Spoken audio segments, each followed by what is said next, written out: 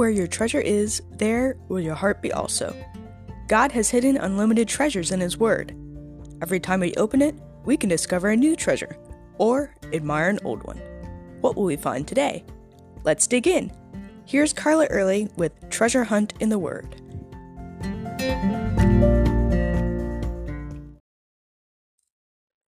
As you all know, my daughter is training to be a zookeeper.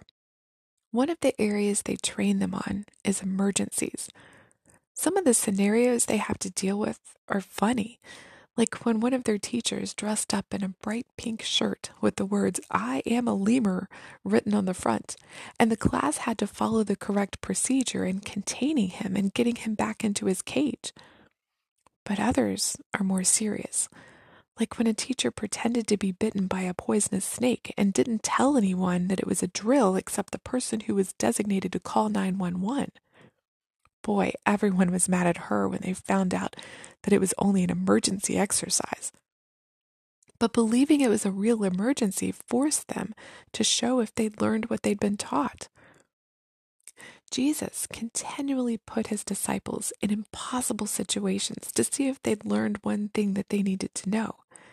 That when a trial comes, they should look to him and depend on him fully.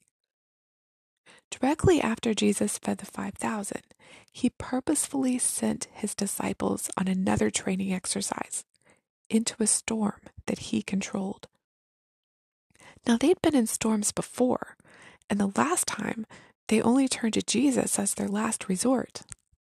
But this time, Jesus wasn't even in the boat.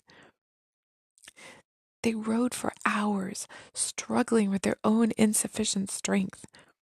Then Jesus showed up, walking on the water, and reminded them that they were called to faith, not fear. When he climbed into the boat with them, the wind ceased, just stopped.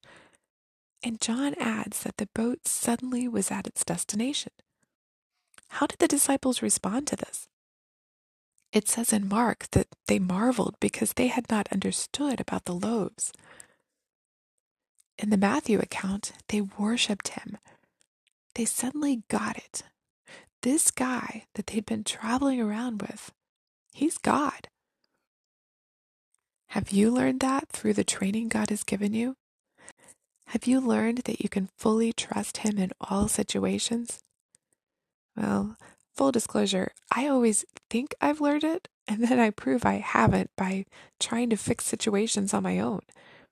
But when I struggle and then give up, he gets glory by showcasing his strength, which compared to my pitiful weakness makes him look even better if that's possible.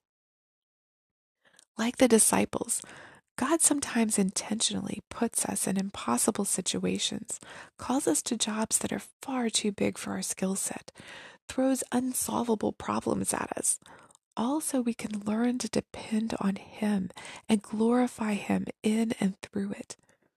We have to admit our weakness, trust in his strength, and let him take over.